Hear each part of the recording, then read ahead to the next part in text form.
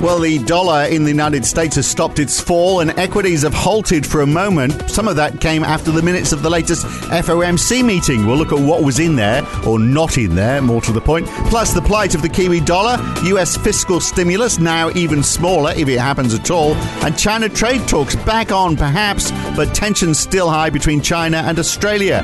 And the latest weekly US jobless numbers tonight as well. It's Thursday, the 20th of August 2020. It's the morning call from NAB. Good morning. So the US dollar has stopped its fall from grace for now. It's picked up 0.7% today, which has precipitated a 0.6% fall in the Aussie dollar. And remember yesterday how we said we couldn't figure out why the pound had climbed so much?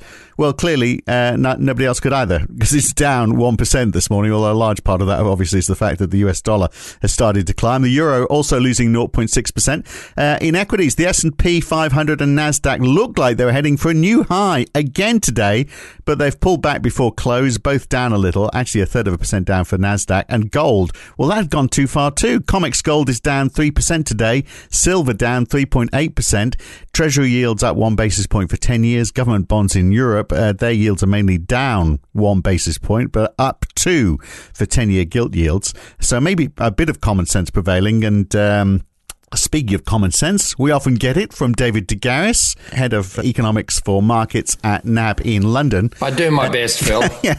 So look, it's interesting with equities, isn't it? I mean, you could think, well, they've just gone as far as they could go, and perhaps similarly with the US dollar. But actually, they were both reacting to the minutes for the last Fed meeting when they were published. The expectation was it would just be a bit of a fizzer. We'd had it all before. But quite a reaction, possibly for all the wrong reasons.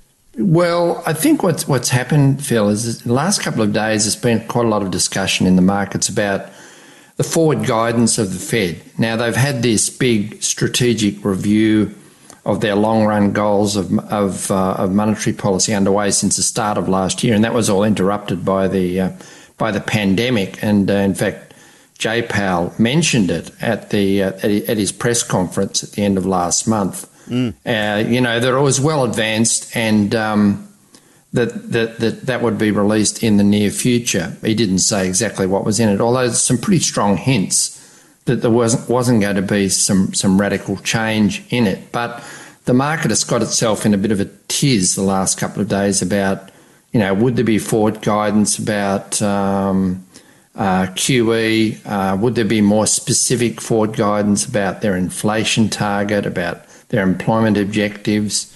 Is there more uncertainty about where their policy is headed? Now, I mean, the market hasn't been in a state of uncertainty from the point of view of interest rates. Markets are not expecting any change in the Fed until 2024. And, that's almost like what the dot plots are. So I don't think there's any confusion that way, but the market was getting itself excited and there might be some sort of new golden policy bullet from the Fed there that, might give them even more support, that QE might have been ramped up even further, but that hasn't been the case. In fact, at the last meeting, even then they said that, QE was going to continue at least at the recent pace. So gave themselves latitude, right, to update if they need it. So the response has been disappointment today then, basically, is what you're saying. Yes. Well, I mean, the market's reacted to statements like, the second half could be softer, the economy had done better than initially expected, but it's a long road back, all those sorts of things that Powell has been speaking about previously. But whether it's the lack of a new policy point there, or whether it's the market refocusing back on the lack of action in Congress and focus back on that, as you said there, I mean, the US dollar has steadied equity markets, which they weren't booming, but at record highs are still making further gains. So it's been an interruption to that. So it's the first time I can remember for a while that we've had such a reaction to the minutes. I mean, it looks like it's just settled down for now, but let's see. Yeah. Such a reaction, particularly when there wasn't much in there. It was reacting to the fact there wasn't enough in there. So, but in those before all that, I mean, the trend we were seeing in shares. Well, Apple for a start is now worth $2 trillion. But also, interestingly, aside from the tech stocks, transport stocks have been going up. Airlines have been picking up. As though there's optimism around COVID-19 numbers, perhaps easing off. and the assumption that life is going to start returning to normal at some point soon, which I find. I don't like normal. I never really fitted in with normal, but we haven't got time. We need a counselling session to go on with that, I think. You're not a normal sort of guy, are you, Phil? I'm not. No. I've never felt comfortable with it. But look, less than 51,000 daily cases in the United States based on the 7-day moving average, which sounds like a lot, but it's better than close to 70,000 in mid-July. So the trend is definitely down. So I guess the market is responding a little bit to that, even though we're seeing the number of fatalities is taking a long time to slow. So perhaps a bit of that as well. But, that's been going on for a while. US weekly jobless numbers are out tonight. The initial claims fell below 1 million a week ago. So let's hope that happens again. But, of course, it's the continuing claim that counts. And last time, close to 15.5 million for the week ending 8th of August, which is still an absolute shocker. It's a big number still, isn't it? It's a very, very big number. And that's something that the Fed is certainly attuned to. And, Jay Powell has been open in about... first of all, lauding the fiscal action that the Congress has already taken back in March as being fruitful now, but of course needing further fiscal action to support incomes through this process. And of course, we haven't got that yet. So, and we don't seem to be any closer to it. Although there has been talk of a possible slimmed down, $500 billion package, providing some extension of the unemployment supplement for a period of time. The executive order that was signed by Donald Trump, I mean, that was going to be administered through the states, and 10 states, which isn't many, are pushing ahead with that $300 supplement. But they're not big states. New Mexico, Colorado, Montana. It's not the likes of New York or Florida or California. It's half-baked, isn't it? So they really do need to do something at the national level. Before we move off the US, I mean, the Democratic convention is on the virtual edition. They've nominated Joe Biden as the party's nominee for the presidency. Who'd have thought? Didn't see that coming, did you? But there's not much going on that's going to respond to the markets are going to respond to from this thing. It's just a bit of a gabfest, isn't it? Yes, I think it's mostly strong political statements rather than a clinical dissection of what their policies will be, which they don't know what they will be just yet. Although we did have the outline of Biden's policies, the $7 trillion additional spending, but partly funded by $4 trillion in taxes. But that seems, I'm not saying it's put to one side, but this is more about developing political momentum, right, in the lead up to the election. So, yes, that's just the nature of conventions. It is, absolutely. Now, what about the plight of the New Zealand dollar then? So it's interesting, isn't it? If we look at what the FOMC is doing and then we look at what the RBNZ's doing, I mean, very different approach. Given that the RBNZ now look like they're going to move into negative interest rates next year, I think that's the expectation now, isn't it? So what does that mean for the New Zealand dollar and for bond yields in New Zealand? Well, since we know that they've been talking about the possibility of negative rates at recent meetings, and it's pretty clear that since the last meeting, Phil, that negative rates and a funding for lending program, something like the Reserve Bank's term funding scheme, where the central bank funds the banks, at a specific interest rate, that negative rates was at the top of the toolbox for the RBNZ. So, we've seen a big move in New Zealand yields to reflect that. So the 2-year bond yield's fallen 21 basis points, and the market is more aggressively pricing in negative rates, within 6 to 18 months' time. So our BNZ colleagues, that's what the Reserve Bank's talking about.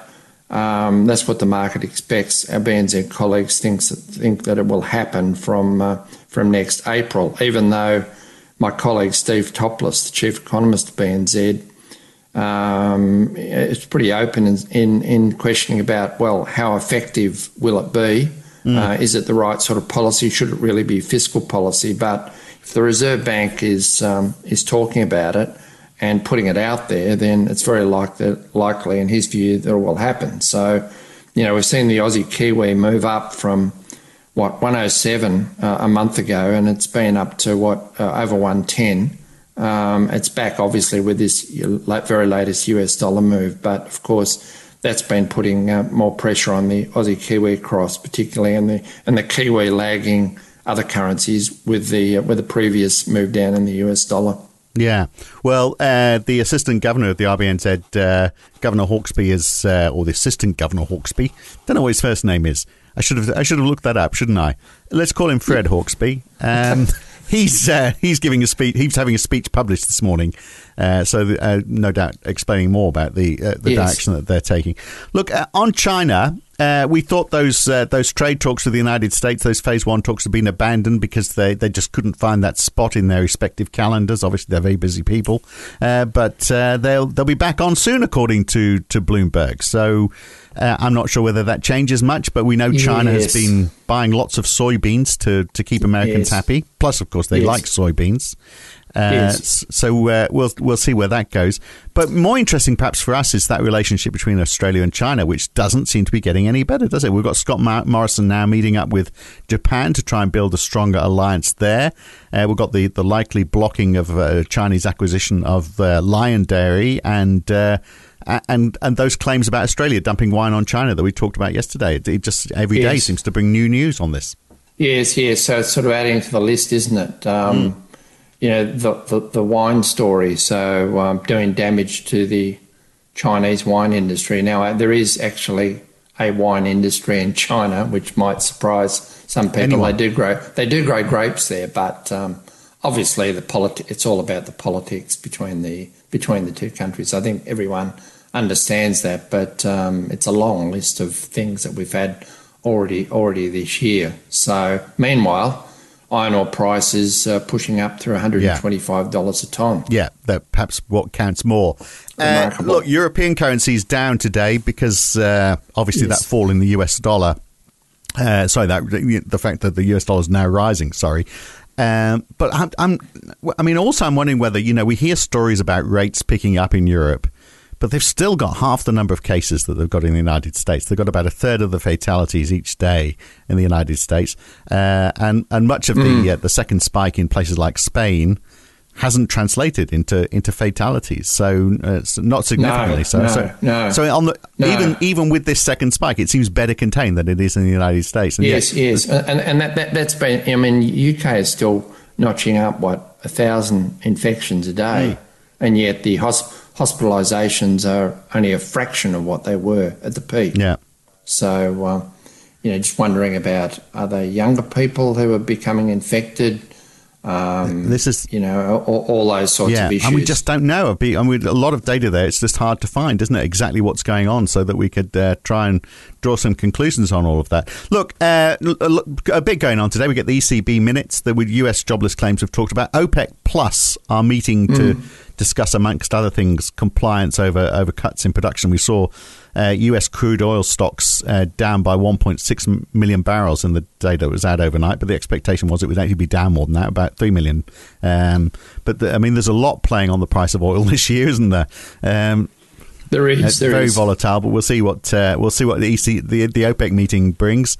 Brexit talks continue as well. The Philly Fed Manufacturing Index, a few things around, but that's enough for now, isn't it? I think. Indeed, Phil. We'll talk soon. We will indeed. All right. Great to talk, Dave. Thanks. Cheers. Everything feels a bit in limbo at the moment, doesn't it? But we'll try and make more sense of it tomorrow morning. I'm Phil Dobby, back tomorrow morning for NAB. See you then.